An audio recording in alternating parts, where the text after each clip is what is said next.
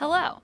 From Wonder Media Network, I'm Jenny Kaplan, and this is Encyclopedia Womanica. Today we're talking about the world's first woman to lead as a prime minister. She defied all expectations to take her position and permanently changed the legacy of her country. Let's talk about Sirimavo Bandaranaike. Sirimavo Bandaranaike was born Sirimavo Ratwatt on April 17, 1916, in what was then known as the country of Ceylon. She was the eldest of 6 siblings. Both her father and mother were prominent in the Sinhalese community. That's an ethnic group that forms the majority of the population of modern-day Sri Lanka. At the time, Ceylon was a British colony undergoing a lot of Anglicization. Many of the top families in the country took on governmental roles and British names. Even Sirima's father, Barnes Ratwatt, was named after a prominent British general. Nonetheless, Sirima's family cared deeply about remaining Buddhist and preserving Sinhalese culture wherever they could. When Sirima turned 8, her parents sent her to a convent boarding school in Colombo, the nation's capital. Under the British colonial rule, this was the best possible option for education. Still, her parents also took care to maintain their cultural traditions and native language.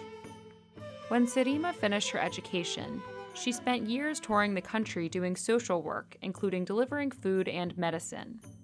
She hiked through jungles and rough terrain to help organize clinics and develop villages.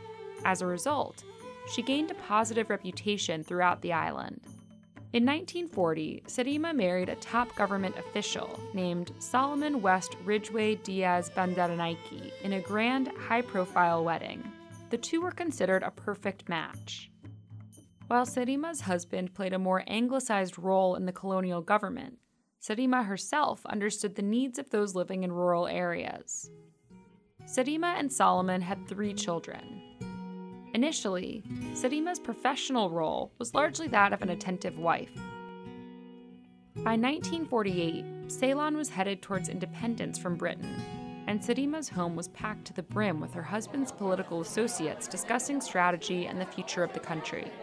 Solomon viewed his wife's role as a submissive one. Still, she became a valuable political consultant. She was the one who convinced him to resign from his political position in 1951. After he resigned, he created the Sri Lankan Freedom Party, or SLFR, which sought Sinhalese control of the country and a democratic socialist government. Sirima aggressively campaigned for Solomon in the following years, and by 1956, he won by a landslide and started instituting left-wing and Sinhalese-centered policies. Despite this victory, some of Solomon's political actions sowed divisions and tensions between Ceylon's various ethnic groups, including the Tamil people.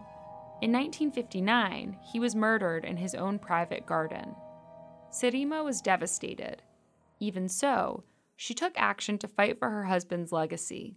The very next year, Sirima took leadership of the party and was voted in as the world's first woman prime minister. She would serve as the leader of the SLFR for the following 40 years. Sirima served as prime minister on and off over the next few decades, prioritizing the same democratic socialist policies as her husband. She strived to raise the quality of life of her people and to reduce the overall inequality in her country. Following a win in the 1970 election, Sirima introduced a new constitution that ended Ceylon's status as a British Commonwealth realm and renamed the country Sri Lanka. Her focus on empowering Buddhism and the Sinhalese people alienated the Tamil people. During one term in power, an uprising against her party had to be defeated with international military aid from India and Pakistan.